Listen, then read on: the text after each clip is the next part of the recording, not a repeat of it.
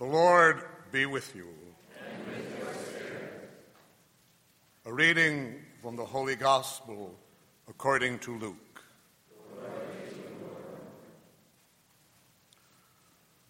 The rulers sneered at Jesus and said, "He saved others.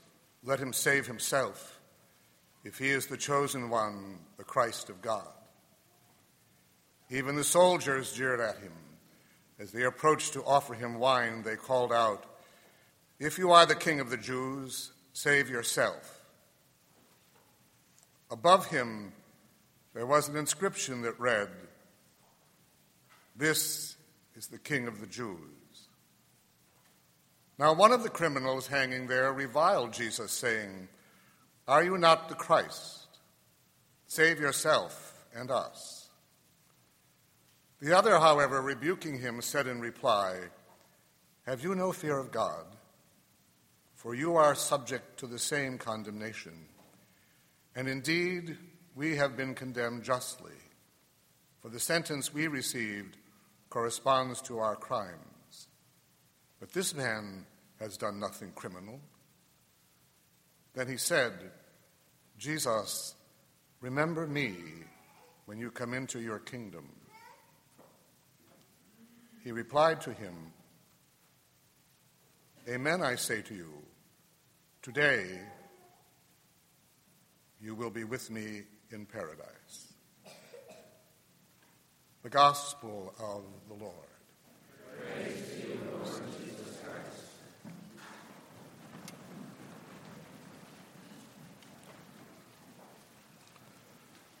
I'd like to go back to a verse of a hymn I once mentioned.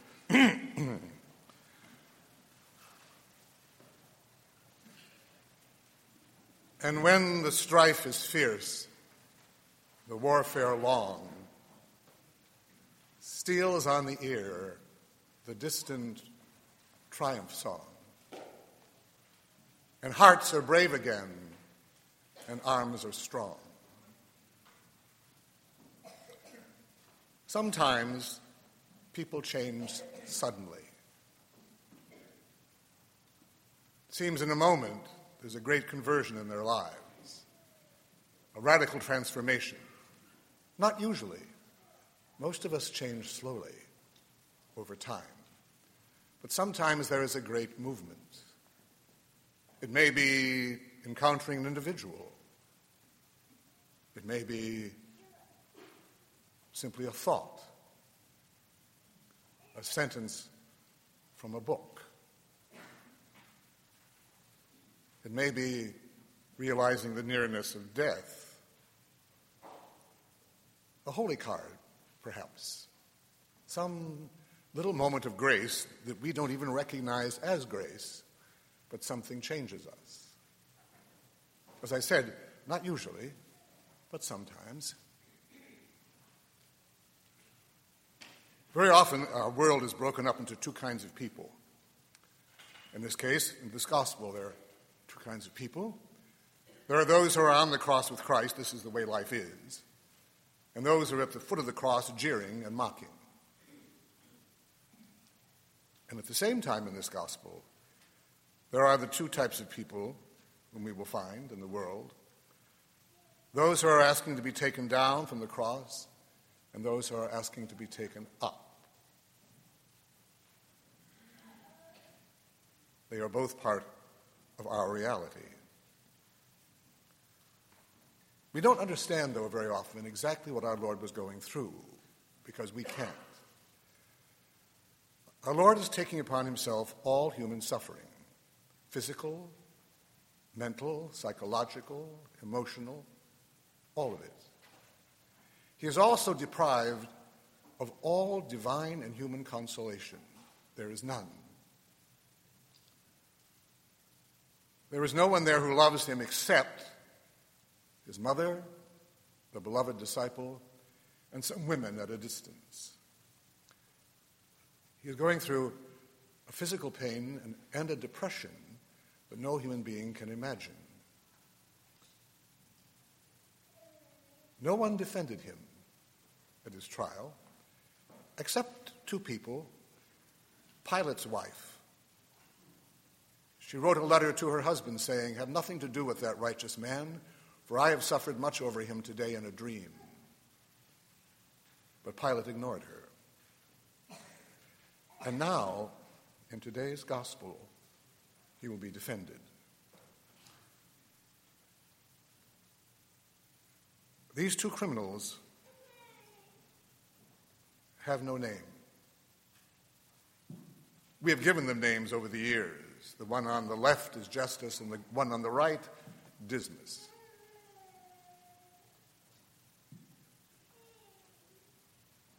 But in the gospel, they have no name because they're meant to symbolize, again, all humanity.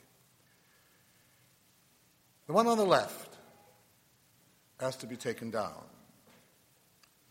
Are you not the Christ? Save yourself and us. That's all God is good for. Relieve my pain. Take this away from me. That's what God's supposed to do, and if God doesn't do that, well, then of what value is God? Remember, these two men are criminals, thieves, and probably insurrectionists. They're probably like Barabbas, revolutionaries. And he wants to come down. For what? Probably to go back to the same dirty business of stealing and revolution. And our Lord says nothing to him. And then the one on the right has a change of heart. Remember, they both at the beginning jeered at him and reviled him. According to the Gospel of Matthew and Mark, they both did. But now, and only in Luke, there's a change. What changed him? Why is this sudden conversion coming about? We aren't told. Perhaps it was the words, "Father, forgive." No one had ever said such words hanging on a cross. Father, forgive. By the way, why didn't he forgive? He'd forgiven while he was on earth. He forgave sins. Why doesn't he now? Well, two reasons. For one thing, he's not on earth anymore. And secondly, on the cross, he's our intercessor. So he asks the Father to forgive. Maybe that was what did it. The realization that there was such a thing as forgiveness, which this man never considered to be possible for him. Real forgiveness. If he can forgive the ones who are crucifying him, perhaps there's hope for him too. And so he rebukes the thief and says, "Have you no fear of God?" It's probable he never said those words before in his life. Have you no fear of God? For you are under the same condemnation. And then he admits his guilt. He doesn't try to pretend that he isn't guilty, or they aren't guilty. He doesn't pretend that everything's all right or that he's suffering unjustly. And he's not doing that. He admits his guilt as well as the other thieves. And indeed, we have been condemned justly. That's where real forgiveness begins, isn't it? With the recognition that there's something wrong with me, not you. For the sentence we have received corresponds to our crimes. He admits it. But this man has done nothing criminal. He recognizes the innocence of our Lord.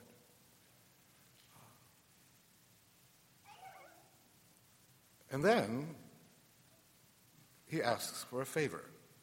This is strange, too. Unlike the other thief, he doesn't ask to be taken down.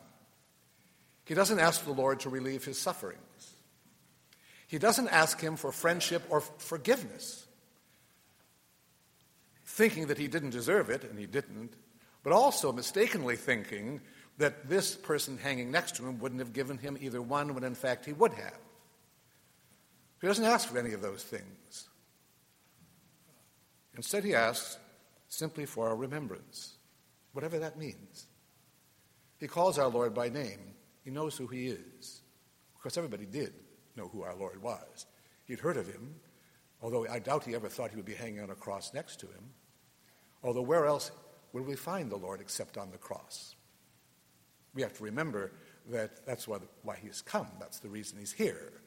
But of course the thief didn't know that.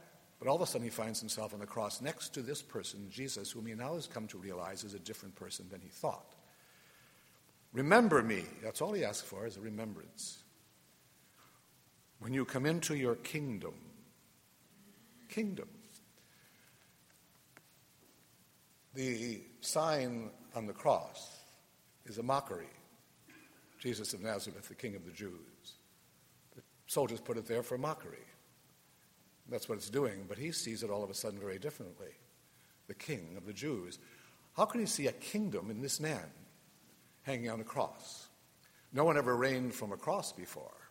No throne was ever a cross before. But suddenly in this man, mind it his.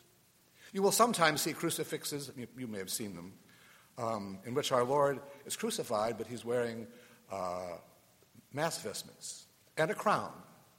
In some ways, in his mind, that's what this man saw. The crown of thorns became a royal diadem.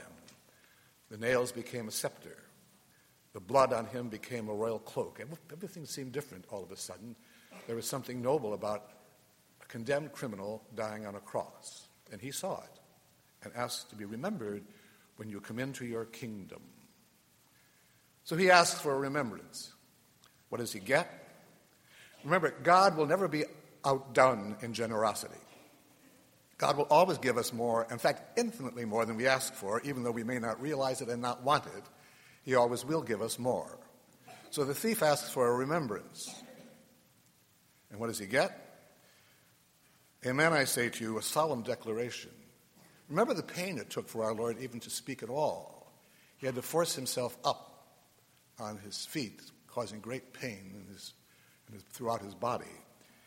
Amen, I say to you, today you will be with me in paradise. Today. The man never expected such a thing. Forgiveness, friendship, and paradise. For you and for me, forgiveness, and for him too, forgiveness and reconciliation comes in a moment. But healing doesn't always, does it? Healing can take years, sometimes a lifetime, and often more than a lifetime. That's what purgatory is all about, healing. This man will be told, today you will be with me in paradise. The conversion is so total, his suffering so great, but today he will be with him in paradise. I've often wondered why our Lord said in paradise, because being with him is paradise. He is paradise. Paradise isn't just a thing or a place, it's the Lord, it's God. But anyway, in paradise, you'll be with me. So, we have this beautiful example of reconciliation that applies to all of us, really. And of course, you and I have the reality of that coming to us in a moment, don't we? We are there too. This isn't just a remembrance in a book, even a sacred book, even the sacred book. It's a reality that becomes present on our altar, and we are there as that thief was, and of course then he becomes present to us in the reality of the transforming power of the Eucharist. Well, it's been said many times, I will say it every time I preach on this gospel, that the thief died a thief because he had stolen paradise. And paradise can be stolen again. Let us pray. Almighty Father, we come before you as the people redeemed by the blood of your Son and trusting in your love and mercy. For the church throughout the world, that her members will always be visible signs of the kingship of Christ over all creation. For the church suffering and the church in our own country, we pray to the Lord. Lord, hear our prayer. For all nations of the world, that they may come to know Jesus Christ as King, we pray for our own nation, for all public servants, for conversion and for peace, we pray to the Lord. Lord, hear our prayer. For all those who are sick and suffering and dying, for those who are lonely, frustrated, or confused, that they may all know that they are united to Christ in his suffering and in his kingship. For those who are greatly tempted, for those who have lost faith and hope, we pray to the Lord. Lord, hear our prayer. For greater respect for human life, especially the innocent, we pray to the Lord. Lord, hear our prayer. For an increase in vocations to priesthood and the consecrated life, those young men and women who will proclaim Jesus crucified, risen from the dead, and King. For greater reverence for the prophetic and heroic nature of marriage and the single life, we pray to the Lord. For our bishop as he prepares to leave us, for his successor, for the administrator, whomever they may be, for the College of Consultors, that they will be inspired by the Holy Spirit, for our priests, deacons, seminarians, and for the American hierarchy. They will be visible signs of the victory of Jesus Christ. We pray to the Lord. For the souls of all the faithful departed, especially our relatives, friends, and benefactors, for all who have died on the battlefield, all victims of violence, terrorism, and natural disaster, they will be united to Christ the King. Eternal rest grant unto them, O Lord. May they rest in peace. May their souls and the souls of all the faithful departed. And for all of us here, that we will, in our own lives, be visible signs of the kingdom of God, we pray to the Lord.